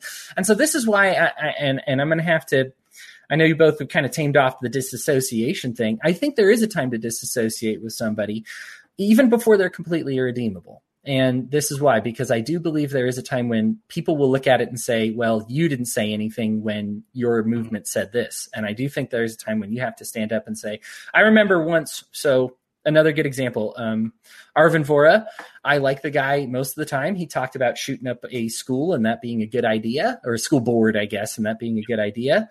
I was too quick to kick him out of the movement, but people did need to know in a public way that I disassociate with what he said. So I do think there is kind of a time for that performance, not that it's a performance, but for me to communicate to other people who are maybe attend school boards or who, don't like everybody murder. Else feels welcome. Right. Yeah. To be like, hey guys, that does not represent me. That's not welcome here. That type of behavior isn't welcome here. That being said, I do think there should be time to be like, hey, look, Arvin, fix yourself. He did say like he regretted it, and there's that. And so like maybe there's a time for him to like come around on it. I think that here's the thing when we talk about like Daryl Davis, who's an incredible human being, very brave person. Not everybody's a Daryl Davis. I'm big on missionary work, again with the religious thing, but I think this is my last religious inference. Is that there are people who need to be reached, and what we do is, when I work with other missionaries, we talk and we say, like, well, who's the best person to reach this right. guy? Here's the type of questions that they're asking. Here's the type of problems that they have. I disassociate with some people because I can't reach them. I'm not the right person. I'm not maybe brave enough. I'm not smart enough. I'm not, and I don't even want to say it's just that, but sometimes you just have a niche, like, hey, I'm very good at talking with people. Like one of the things that I discovered was I was very good at reaching out to people about borders, right? About about opening borders or elimination of borders entirely. And it was something that I was very good at reaching out to right-leaning people about. And I'm like, man, like I'm really good at this because I can appeal to their sense of economics, to their sense of, small government, to their sense of property rights. And I have a really good pitch for it. I have a really good shtick for it. So like if you have some right winger who is supportive of borders, I usually won't block the person because I'm like, hey, I can get you over here. Like, give me some time. Let's talk about it. Let's have an honest debate. And like, as long as they're engaging me honestly, I feel pretty good about making them in support of open borders eventually. Right. The issue that I have is, well, obviously some people don't engage honestly, in which case I can't do anything about that. But sometimes they'll ask a question that maybe I'm not good about. One of the things that, Dave Smith gets up a lot of backlash for is like he has on people with the race science, and he doesn't invite these neurologists who have studied the difference between the links between synapses and the way brains are formed and the way bodies are structured and all this work. And it's like, well, he doesn't invite those people on his show who have done all that work. He invites the guy who's just asking questions that's always the wrong question. Right. Well, you don't have to stuff your audience. So. Right. Yeah. I mean, and it's part of that is having an audience as well. And maybe maybe in a way we're feeding into the We Are Libertarians audience because they like being challenged and they like hearing left and right and center views and all that. And they don't want the same thing. But I think for me, I've always been true to myself, and this is the place where I belong. And I think there is a place where you say, I'm not being true to myself. I'm doing it because I have an audience, and this is what they're going to love, and this is what they're going to lap up. Maybe Crowder falls in that category. Maybe he's genuinely a white supremacist. Either way, after that, you kind of can't defend him anymore. He's done. Yeah. I mean, he's just, it's one of those where you just say like, okay, here's the thing. If you think Crowder can be redeemed, like Brian said, then you need to reach out to Crowder, but you can't share his videos and platform him. And you can't like be like encouraging him. I think a lot of libertarians would be like, look, he's not technically racist. Okay. It's fine. It's fine. If you just think he was having a goof and it was just a locker room laugh and it's just all funny. Okay. That's you, but how does that look to somebody else, right? How does that look to your friend? I mean, it's funny to mention meth because I think of that as like a white people problem, but like he wasn't even like right about it. It's just, they were screwing up their drug references. I mean, it wasn't even a good shtick, Right? Yeah. It's like, guys, I can tell you rehearsed this. You had the slides ready to go. Did you not have somebody edit your script? Anyway, like, it's just one of those where I was like, you know what? I think it's one of those that you do at least publicly need to be like, this was wrong, especially for all your friends who might be looking at you. You mentioned the transphobic post, to just be like, hey, I know you took it down, but like, hey, I still want to talk about it with you. To like, it's cool to reach out to people personally. If you want to reach out to Crowder personally and you think you're the right person that can make him go, oh, you know what? You changed my mind, right? I challenge people to change my mind. You're the one that did it. You know, there's some people you feel like you can go on the show and actually change their minds, you know? Man, I remember there's this interview that has kind of been suppressed, but Ben Shapiro got shredded by a transgender girl. And it was just some like YouTuber, somebody who thought he could really take advantage of because of his, you know, intellectual prowess or everything. Mm-hmm. And he kept accidentally calling her, like he should be doing, by the way, but he kept trying to correct himself and like trying to remember her dead name. Like it was one of those like stupid moments. And here's the thing. He doesn't want to change his mind. Right. That's the problem with the change my mind thing. Crowder doesn't want his mind changed right now. I don't feel that he's in a reachable place. Now, Brian, if you feel you can reach him, by all means, throw him a link. Right. He's an entertainer. He's pandering to his audience. The minute that your political or social movement becomes your income, you're beholden to it, and you're beholden to your greatest donors. So if I all of a sudden decide I want to launch a podcast and I see all my Patreons are like, you know, you're kind of a little fuzzy on this racism thing. I think, you know, there's really something to be said for, you know, I got to make rent this month. So yeah, I'm going to do what you guys want. So that's when you cross that ideological line. Golden handcuffs. Yes. Is what I would call that. Yeah. You cross that line. It changes. You become an entertainer and you pander to your audience. Stephen Colbert panders to his audience. MSNBC panders to their audience. They all sit there in rooms with suits who go, look, we did this and we saw a 3% drop in viewership, which adds up to 2% loss in revenue. You're either going to change your mind or you're going to be unemployed. Guess what's going to happen? Yeah. Mm-hmm. Yeah. Yeah, you know, Brian, I guess your point is well taken on this. I do need to think about it a little bit because I have been part of groups that were like, hey, let's get this people kicked out of his apartment because he went on this. I remember the guy in New York who was like, these people don't speak of their things. I don't know. I remember I actually was a part of it. Like people that made the calls was like, hey, I saw this. And I do think there is something to say about voluntary relationships. And if you're voluntarily housing somebody that is chewing people out for speaking Spanish or Mexican, is that like in front of you? You know, I mean, he was a lawyer, for goodness sake. That was crazy. But it was just like, I remember, perfect example, the guy in the park with a girl who like strangled her dog, keep it away from. And I remember that guy like was so smart because he came back and he was like, look, everybody's got her fired, kicked out of her apartments, whatever. That wasn't, or got her dog taken away from her. That was not my goal. Yeah. My goal was to be like, hey, look at how you behave and change how you behave. This girl's not going to change her behavior because of these things. If anything, it might be getting worse. I do think it's something that I'll still have to suck on a little bit. I think I'm not sure if there's one hard and fast rule other than using your own judgment. Right. But it is worth thinking about. Well, Brian, we've gone off. All right. Us libtards are done. Go ahead, Brian. Give us a piece of your mind. my piece of mind, actually, I already used part of it with Daryl Davis and the cancel culture ideas and stuff like that. I am 100% for, you go, you know what? I don't want to watch Tucker Carlson. I don't want to watch, any of these idiots. I don't want to watch MSNBC. I'm going to boycott them. That's a beautiful thing. You got a choice. Go ahead and watch whatever you want or you don't want to watch. Don't share the memes. Don't do stuff like that. Where I see it crossing the line is when you are going and saying, I'm going to attack this person and I'm going to get them fired, get them kicked out of their house, do all this other stuff. And I have no consequences for my bad behavior. Like if you're going to go boycott a business and you're really serious about it, go out. You want to get other people, go stand out in front, go march up and down, take that risk, put yourself not on the line, but at least go out there and say, I believe in this. Jumping into a horde of 5,000 people, overwhelming some poor rental, agent who's sitting there going, wow, we got all these people calling saying they're never going to buy from us because this guy still lives here. Can we terminate his lease? Sure. It's just like sticking the IRS on somebody because they pissed off somebody in the government, like Joe the plumber or anybody else you can think of, or foster parents know it all too well when DCS gets a burr up their keister. Somebody doesn't like somebody. I've personally seen them go ahead and try to take people's kids away because they didn't like the way the person talked to them.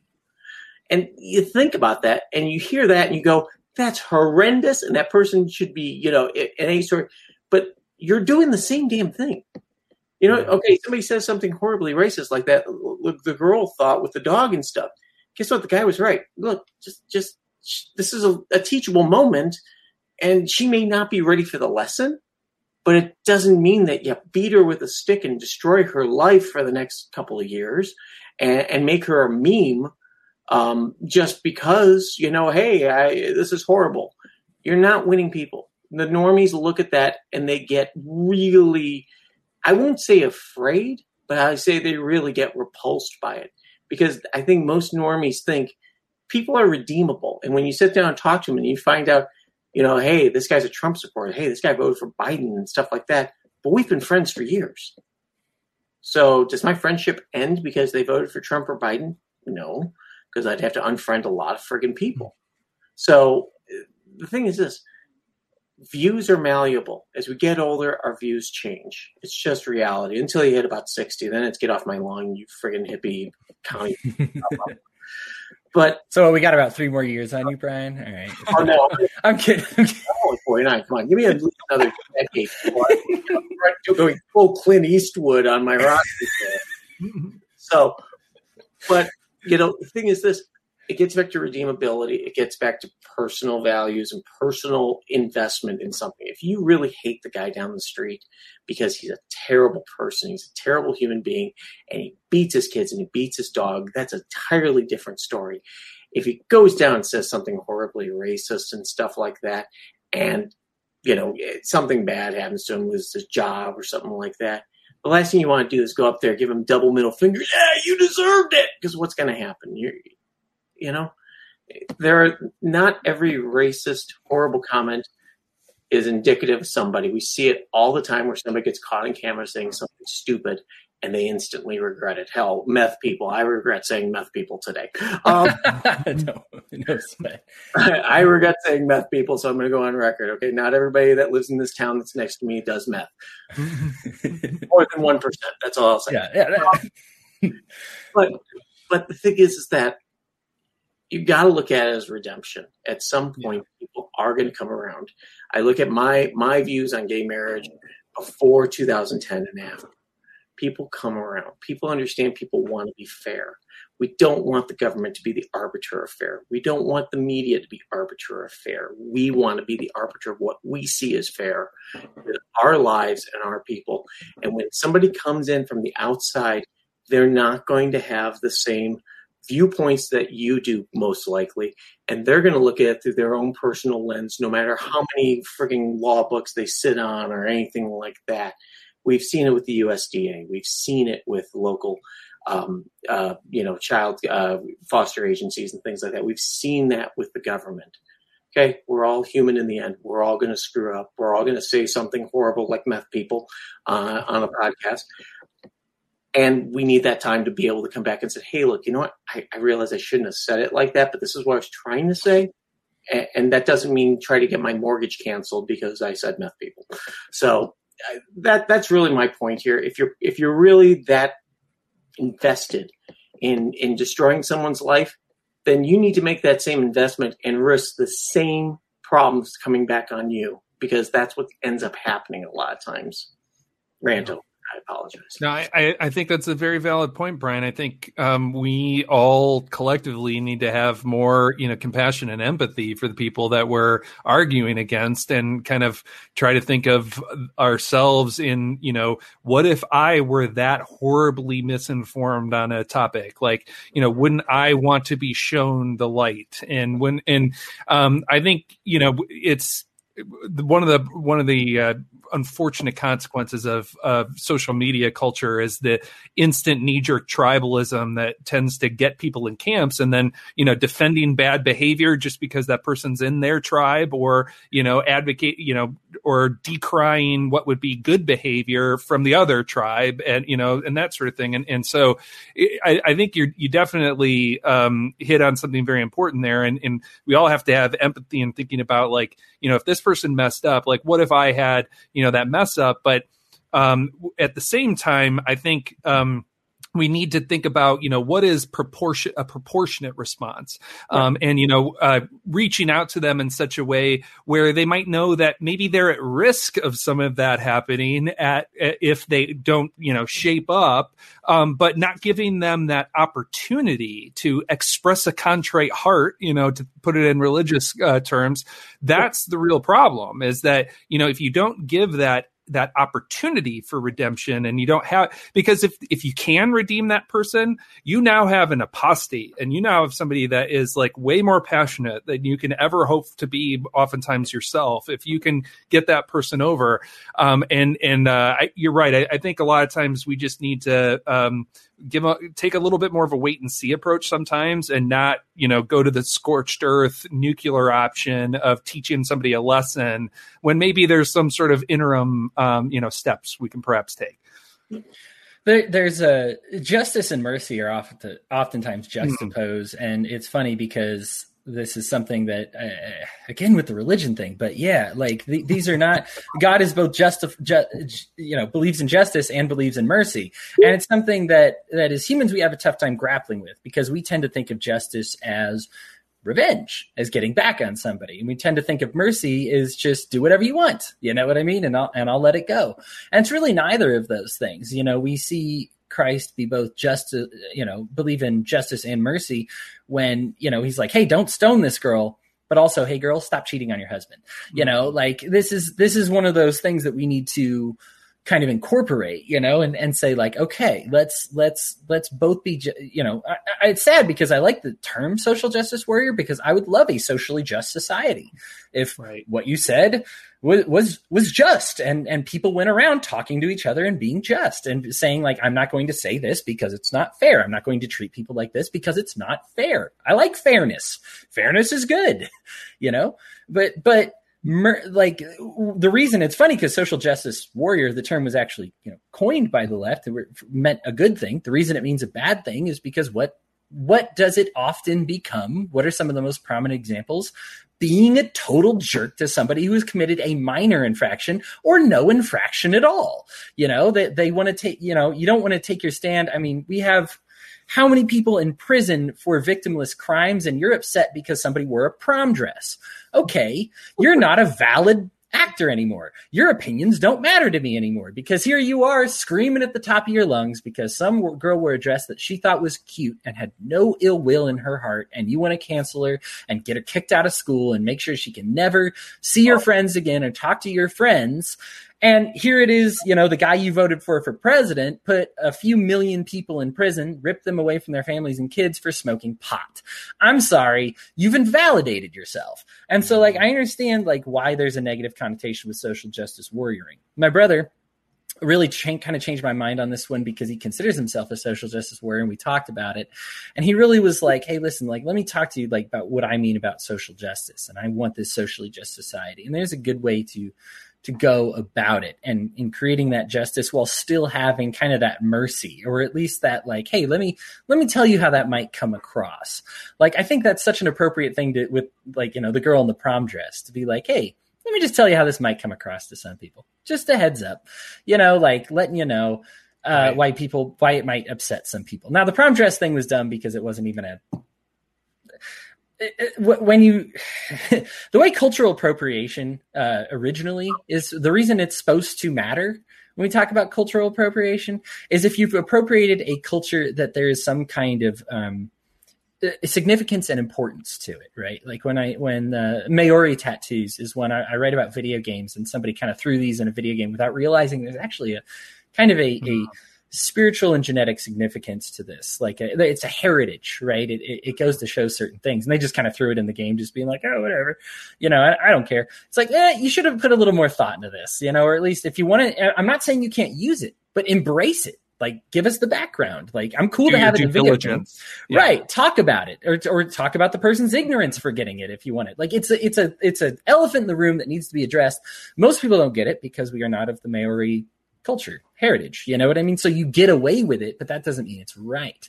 Which is why it's important for people who know to stand up and say like, oh, hey, time out real quick.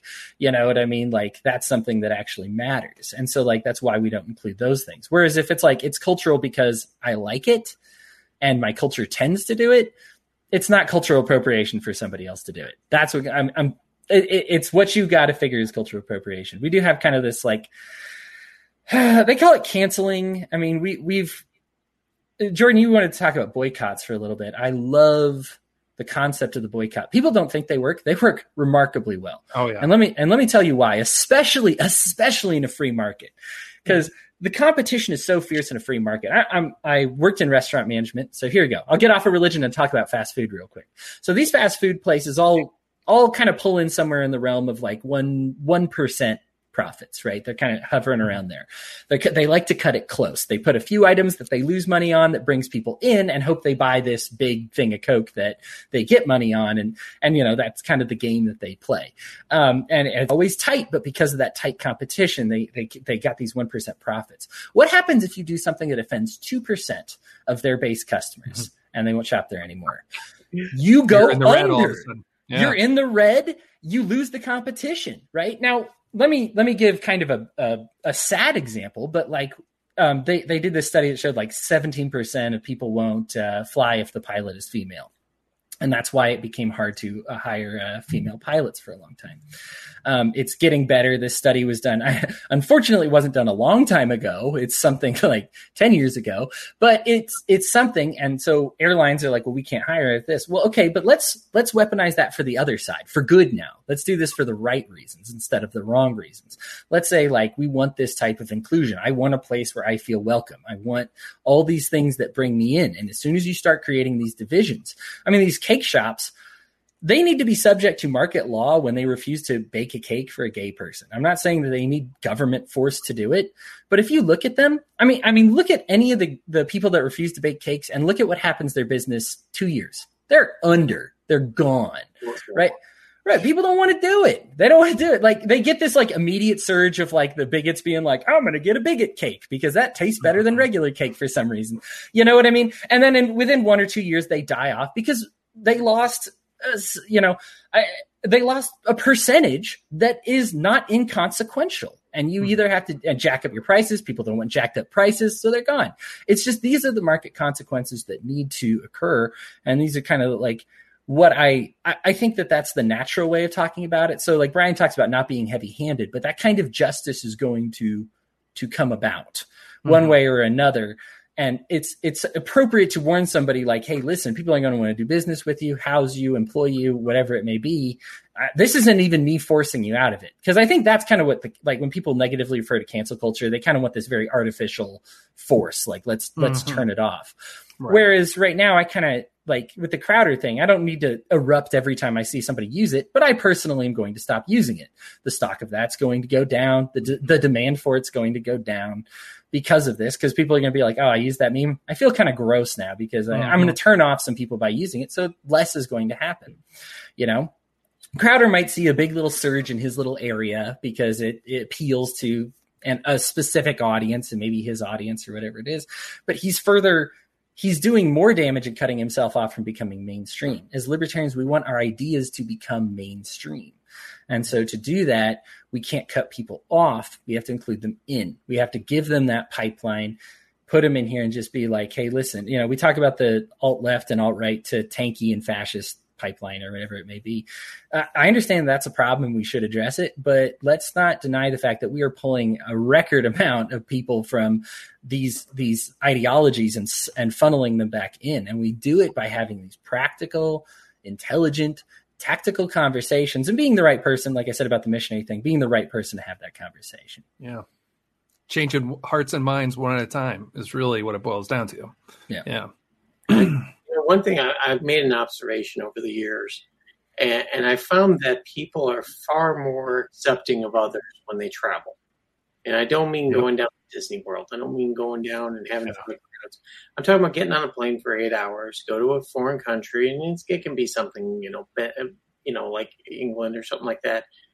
But you start seeing things differently. And it gets back to whole Rick Steves discussion that he had, is that changes everything when you sit down. When he went to Iran, right during all the middle of the garbage that was going on during Obama and stuff like that, he went over there and met with the Iranian people, and they're like, wait a minute, you don't want to kill us?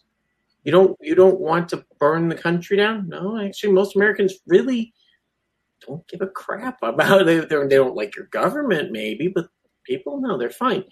And it's amazing how that changes people's minds over time. And a successful economy breeds that type of travel. Yes, some of them are never going to leave the state. I've known a few people that we were the first time that we ever took them out of like the county area, and it's like going, you've never driven out of state? No, never. It makes you a missionary of sorts. I know, but that's the whole thing, that you have to find somebody to do a missionary trip. I think missionary trips, they tend to be a little one-sided, kind of a number kind of thing. Hey, we need to get some of these. I had a friend that went to India and was very proud of the number of people he converted to Christianity. And I was going, are their lives any better? Well, no, it's still a complete shithole. But I converted them. It's like, okay, India's a shithole. Everybody, live from Brian. I can say that because Brian. Yeah, anyway. I'm kidding, buddy. You're fine. I can say Shenzhen is a shithole, but it's improved a lot. But there's been to South Africa. The parts of South Africa are a complete shithole. The people there will tell you it's a shithole, but it's because of the corrupt government, and it's not because of the people. You'll find that the people there have become far less racist than they were 20 years ago. But they're also seeing a resurgence in racism because they're being told they're terrible human beings, the white people there. They're only a 10% minority, but they're being told they're terrible and that they need to leave and that they need to get off their land and that they're going to take it back and they're going to do horrible things to them. And this does happen. And if you hear that and you're going, yeah, that's pretty awful.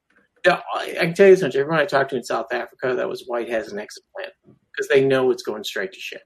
And that's unfortunate because that's a country that could be a banner to the world of saying, 20 years ago, we were one of the most racist governments. 20, 30 years ago, one of the most racist governments on the planet. And we've completely come around.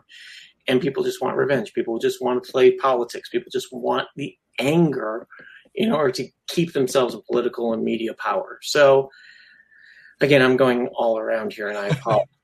Well, one thing I'll just touch on that I think is really awesome is somebody who was a big proponent of that message was Anthony Bourdain. Yes. And the idea of, going across borders, and not only that, but when you're there, having an intimate meal with the people there and seeing them as people. And some of what you touched on reminded me of some of the stuff my dad does. My dad is in agriculture and sells agricultural supplies and works with groups internationally, and he works with folks in Iran and he works with people in China, and it's amazing that the kind of back channel that business relationships create to short circuit government propaganda, where you have, these free relationships and free goods flowing between individuals across borders who then see the real story and then can tell the real story. And I think, I can't emphasize and agree with that enough, that I think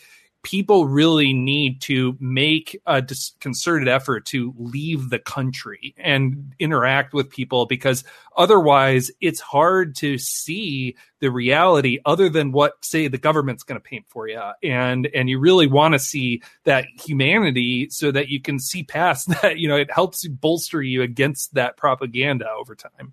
Cody, can I just tell one quick story? And I promise I'll keep it quick. That's very appropriate. You're fine. My brother-in-law works part of an international firm based Japan joint venture type of thing. They send engineers over to the U.S. for a year or two. They come over here with their families. They go back and get promoted because they worked in the U.S. So one thing he does every year, and I think they even did it last year, was they bring all the Japanese engineers over to his house. They make up a huge dinner, and he puts out all these guns. Yes. My brother-in-law is a huge hunter and trapper, and these are people from Japan that have never really seen a gun up close, let alone fire one, because it's completely illegal over there. You can't have that. Only the police can have that. So they come over here, and their eyes just light up. It's Christmas time, and the 8-year-old girls out there with a shotgun trying to, they're doing it safe, and they're doing stuff. He's got the land to do it and stuff like that. But they have a blast. When they first come over here, if they haven't been warned or told, hey, these people are actually pretty decent to deal with, the Japanese mindset of Americans is we're fat, we're stupid, and we buy lots of stupid stuff. And, Only 3 of those things are true, by the way. For example, you can just see. But they come over here and they get a completely different mindset of people. And my brother-in-law's good hardcore Trump supporter and stuff like that and things. And, but the thing is this, he is so open. And when he goes over there, what do? They take him out and they go out and have fun Japanese style. And he's like, I can't keep up with these people because they'll have them out drinking till 2 a.m. and you got to be at the plant at 7. So it's amazing how that changes people's minds, and not just going to the Thai restaurant down the street and getting mad because they didn't have American cheese for your tofu. But, just having that travel and doing that opens so many minds, so much dialogue. And that's something I wish that we could, push more of here in this country, because we really need it and the world needs it. So American cheese on tofu sounds terrible. terrible. My least favorite kind of cheese mixed with my least favorite kind of protein. American cheese on tofu. It wouldn't be a podcast with me if I didn't talk about cheese at some point. I'm going to do a cheese podcast. I'm good with that. All right, sweet. I think everybody has been veyed at some point. So the way this kind of makes you relate to discriminatory behavior. I think everybody can relate to this because everybody has heard somebody say, oh, what they want is blank. And whatever the blank is not true. And you are in the category of whatever they is, right? So, this is what all capitalists want, is for gays to get kicked out of the community, right? Oh, this is what all socialists want, is for, the minimum wage to be $25 an hour or whatever. And it's true about some. Whenever you make these generalities, you tend to hit a few, but the problem with the generality is you miss a lot of the time. And so look, there are some people, I am probably the stereotypical white guy. Okay. I get it, right? Most of the time, if you make a generality about a white person, I will probably fit it. However, when you refer to all white people being, stubborn, for example, I'm not stubborn.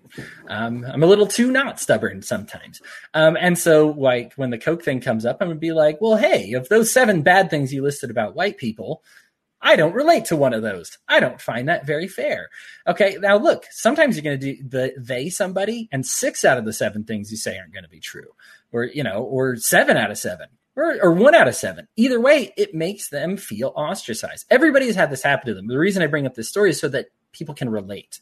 Right. When we talk about, you talk about Anthony Bourdain, and I like this idea of us seeking diversity, right? Yeah. We don't need affirmative action. I'm not telling you to go out and mandate it or whatever like that, but diversity is helpful.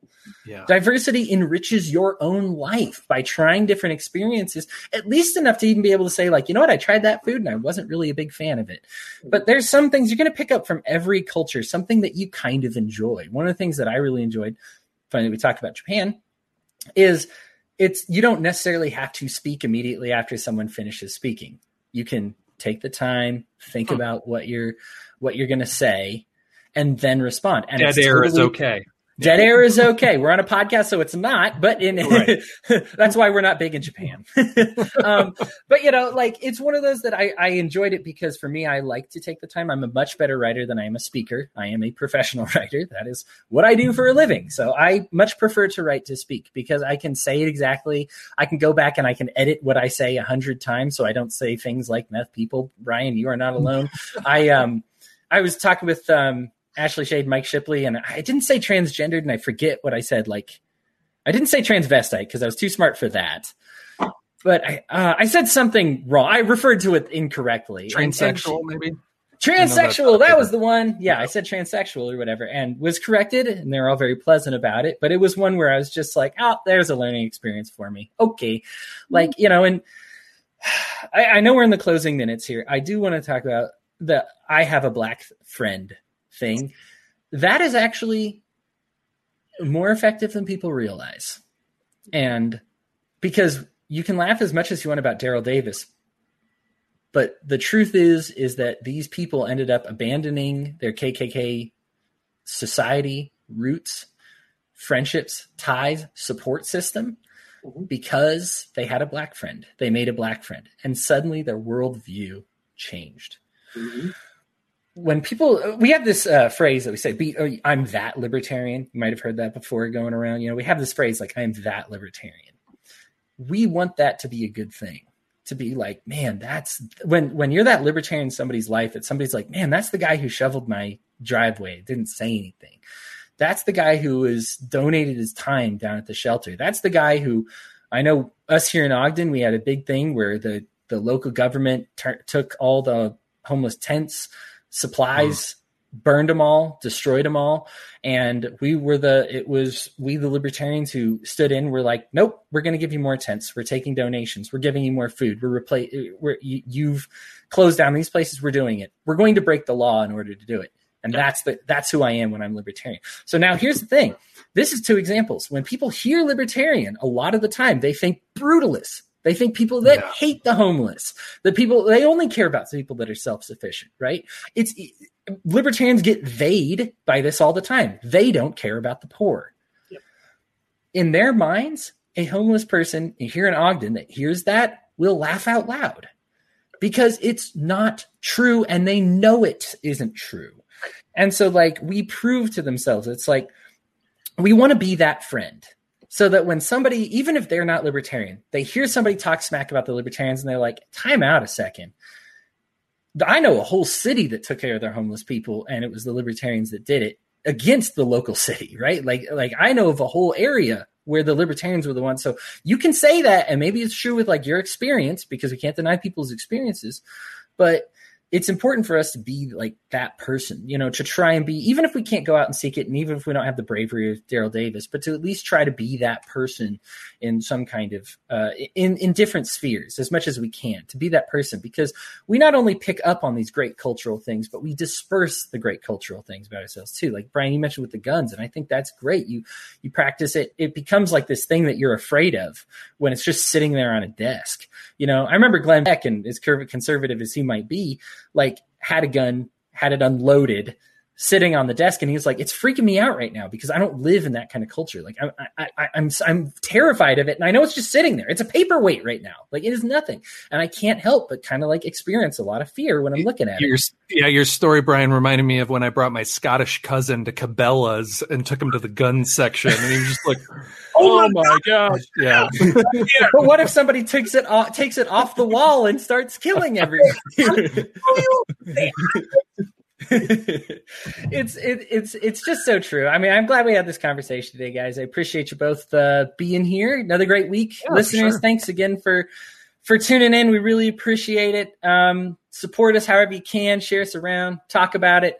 I don't think even our last show before this one has gone live yet, so I don't know when we'll be live, but whenever you're hearing us from in the future, I'm assuming the stimulus still is what it is. And hopefully nothing crazy, or they don't do take backsies and then all of a sudden you order them 1,400. Otherwise we'll have to do this whole thing again. I so wanted someone to hack that and throw a couple zeros at the end and watch how fast people cleaned out their bank accounts to do it, because that would have been the greatest prank played on the U.S. government ever. It would have been detrimental to the dollar. But, oh, my God, that would have been hilarious just to watch that happen. Collapsitarians unite. No, I'm kidding. I must have messed up a decimal point somewhere. I always do that. Yeah. How is it these mobsters are so good at crime and we suck at it so bad? Yeah, guys, thank you so much for tuning in. I really appreciate it. Keep listening to We Libertarians. Brian, Jordan, love you both, and we will talk to you all next time. Thanks. Take All care. right. Thanks again.